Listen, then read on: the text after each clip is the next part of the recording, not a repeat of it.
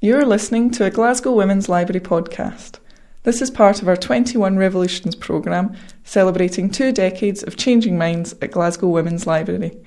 For more information on the library, our 21 Revolutions programme, or any of our other work, visit our website at womenslibrary.org.uk. I'm Leela Soma, and I was one of the 21 writers invited to take part in this project of the GWL, and I feel very honoured to be part of the amazing 21st celebrations. I feel very privileged because I felt very strongly that there should be Asian Scots voices also contributing to mainstream literature, and being given this opportunity was wonderful. The remit given to us was quite wide, to just use the resources in the library. Laura Dolan, the archivist, and a few other members of staff were extremely helpful, and they brought a range of resources. There was a playing card set called Panko, there was a clock, there were lots of old newspapers, and I was quite tempted with different ideas. But as you know, to write a story, you need to feel it in your gut. And I was looking through or browsing through various books, and the name Annie Besant jumped out of this book, and it immediately transported me to my birth city, which is Madras in India. And that was, if I can use a pun on the word, it sparked this story. Boxed in. I stood at the doorway as I heard my mother pleading with a man. I have more mouths to feed. I know that I'm working in 2 houses as a maid, and I can't do any more. Please give me more time. Her voice shook as she implored. Then that rogue of a husband of yours shouldn't have taken a loan. I'm no charity. The full amount tomorrow, or else you'll be out of this miserable hut, he roared, his moustache quivering. He strode away. His menacing look burned my face. I ran and stood beside my amma, mother, tugging at her sari. She was shaking her head, her voice reaching a keening that I had heard 4 years ago when my father had drowned in the river. Suicide, shame, leaving the family destitute, words that I had understood with creeping fear. My little brother Ram came running and tugged at my sari. I put an arm around him. My mother beat her chest and cried, "What will I do? God help me, someone help me." I said to her gently, "Remember, Amma, when I joined the match factory, Mani, the gaffer, said he'll give you an advance if you let Ram work there. You didn't want to take him away from the school, but we have so much work now, and they're looking for extra hands. I know he'll take him. Let's go right now. We can't wait any longer." My mother sat on her haunches. Her sobs were quieter now, and her face crumpled with deep lines. With little energy, she wiped her tears in her nose on her sari. She nodded and got up slowly. We walked the 2 miles to the gaffer's house in the blazing sun. Mani was annoyed that we had disturbed him on the one afternoon in the week that he could take rest. "See me tomorrow at the factory, right?" he said. But I spoke up and explained. "Sir, you also need that order for Diwali completed by next week. Ram is a quick learner. Please, sir, I'll make sure he works hard. Please help us." He took his time, then said in his gruff voice, "I'm only doing this because you're a good worker, Devi, right? And it is temporary, till the Diwali order is completed. If he's no good, I'll turf him out the next day. Do you understand?" My mother fell at his feet and cried her thanks. We offered a coconut to Ganesha temple on the way back to the house. Amma kept the money safe in the tin trunk and locked it. But Ram was excited. "I can go with Devi in the van. No more school," he exclaimed. At 4 a.m. next morning, the van arrived, and a sleepy Ram and I got in, greeted by the 15 other children from the neighbouring villages who were in the van. The van trundled along on its way to Shivakashi. The long shift at the factory started as soon as we reached the shed. Ram was to pack the matchsticks into bundles and then into the boxes. It was simple, and he did it with enthusiasm. So I carried on to my end of the shed, where we older ones dipped the matchstick tips into hot sulphur. The smell still irritated my eyes and nose. Sometimes the strong chemical seemed to stick to my skin, and I scrubbed hard when I bathed. The radio blared out a Tamil film song, and we worked till lunchtime. The shade of the mango tree was better than sitting inside in the stifling, airless room. Chatting about film stars, dreaming about good food, and mimicking the gaffer, saying, "Right, right." This man, who made our life so wrong, gave us something to laugh about and took the boredom out of the day.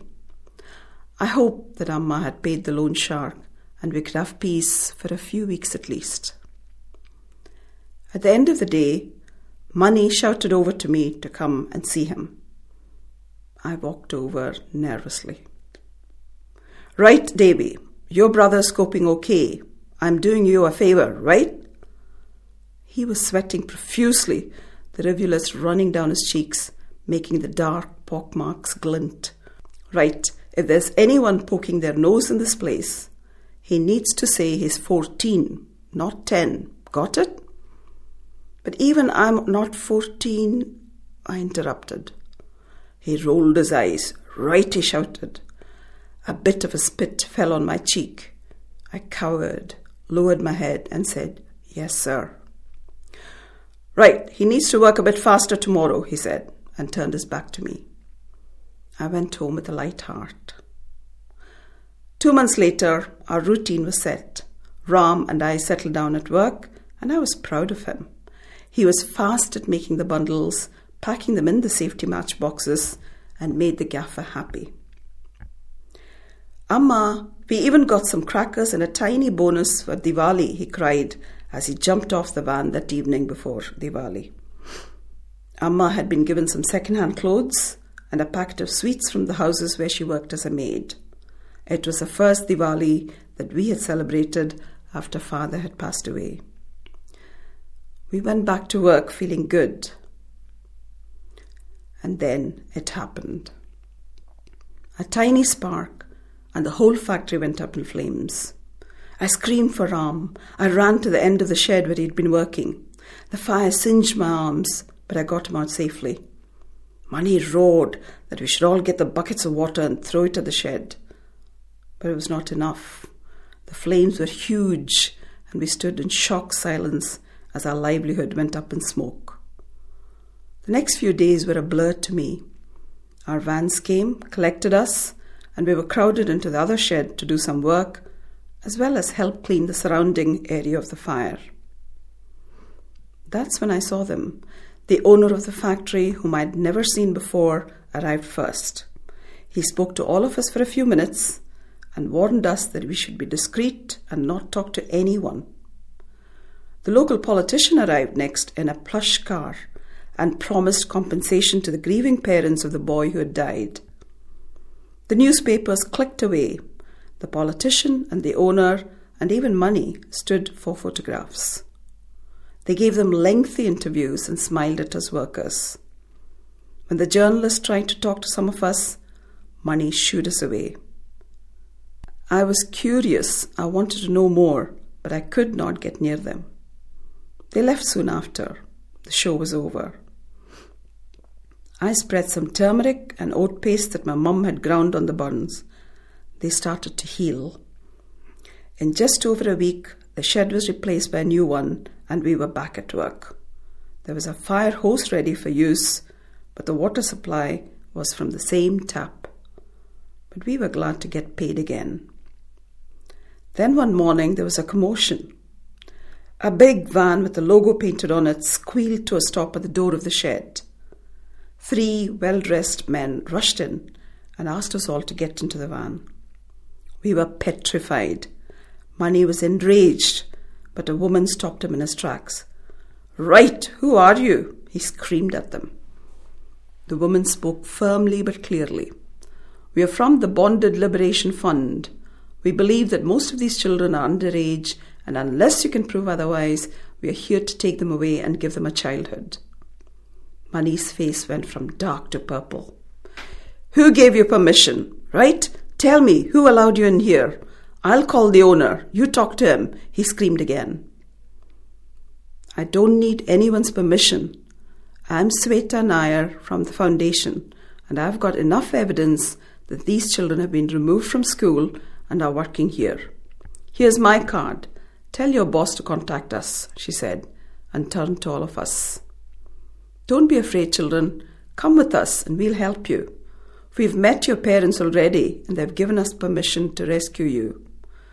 Davy, help me please, she said, looking at me. How do you know my name? I was surprised. I told you we've met all your parents and this is the only way to get you all out of here. Get in the van, quickly. She grabbed my hand. Ah, I said, withdrawing it. She looked at the scars. You've been hurt and not even a bandage on it? I looked at her face and the other men. They looked kind. I knew they were right. Let's go, I said, bundling Ram first into the van, and the others followed. Mani's face was a picture.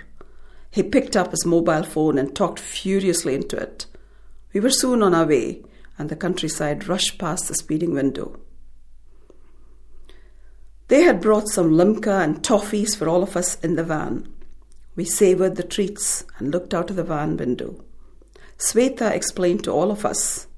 She said many things I could not really understand about the Child Labour Act of 1986, that it was a scandal that 11 million children were working in India, that all of us were under 14, the legal age when we were allowed to work in India, and not in hazardous industries like safety matches and fireworks.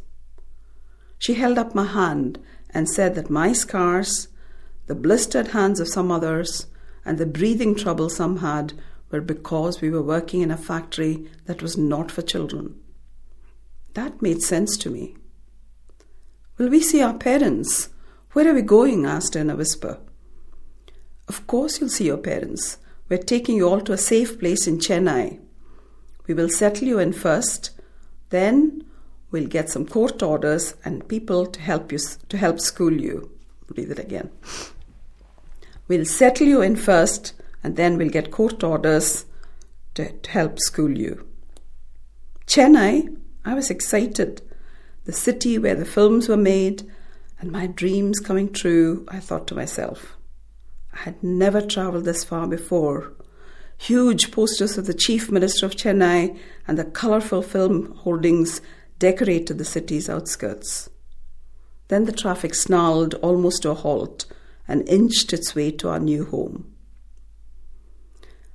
This was a whole new experience. We had running water, bathrooms for boys and girls, and a huge dormitory where 40 girls slept and the boys had the same. We were given food that was delicious, not cooked in mud pots like my amma did at home. There was a garden with flowers and trees. But I thought of my amma alone, struggling in that little hut, and the tears ran down my cheeks. The next morning at 11, all the parents of our little group were in the hall. Ram and I ran and hugged Amma. She looked happy for us and held us both tight. Lord Ganesha has been kind. He has helped you both. I have no more worries, she cried. Amma, but I can't leave you on your own there, I said, hugging her more tightly. Ashade, silly girl, you must get back to school and get a better life than me. This is a God-sent opportunity. Grab it with both hands and work hard. I can manage on my own. My heart is glad now that I can see a future for both of you. In 3 years, when you finish school and get a job, I'll be so happy.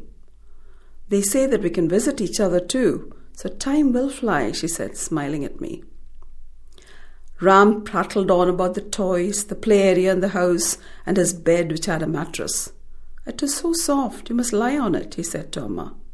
She patted him on his head and hugged him. I missed my mum, but my new life was so much better.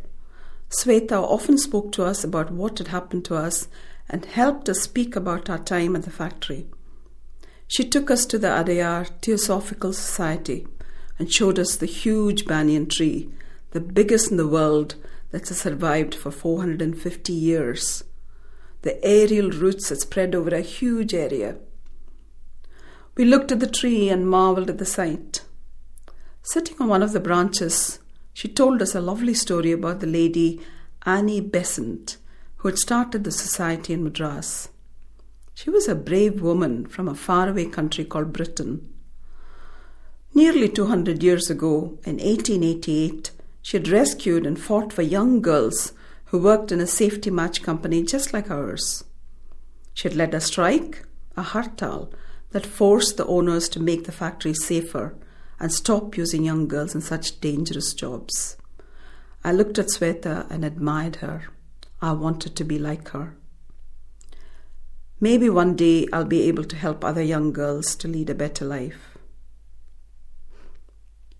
Postscript. A few years later, a local newspaper in Shivakashi reported, social worker Sweta Nair received a national award for rescuing children from a match factory. Ram, a former factory boy, has passed his central board exams and has been admitted to a course in physiotherapy. His sister Devi works as a care assistant in a senior citizen home. These children's lives have been transformed by the determined efforts of the social worker and her team. In her acceptance speech, Sweta Nair said, "Though India's Acts of Parliament provides for protection of our vulnerable children, the reality is that it is hard to enforce in our area where the cottage industry is reliant on child labour. Eradicating poverty is the only measure that will prevent this happening again." Thank you for downloading this free 21 Revolutions Glasgow Women's Library podcast. To find out more about 21 Revolutions, visit our website at womenslibrary.org.uk. There you can find out about the 21 women writers and the 21 women artists who have produced limited edition artworks available to buy from the library while stocks last. You can also find out more about what we do, why we are special and how you can support us. It's all online at womenslibrary.org.uk.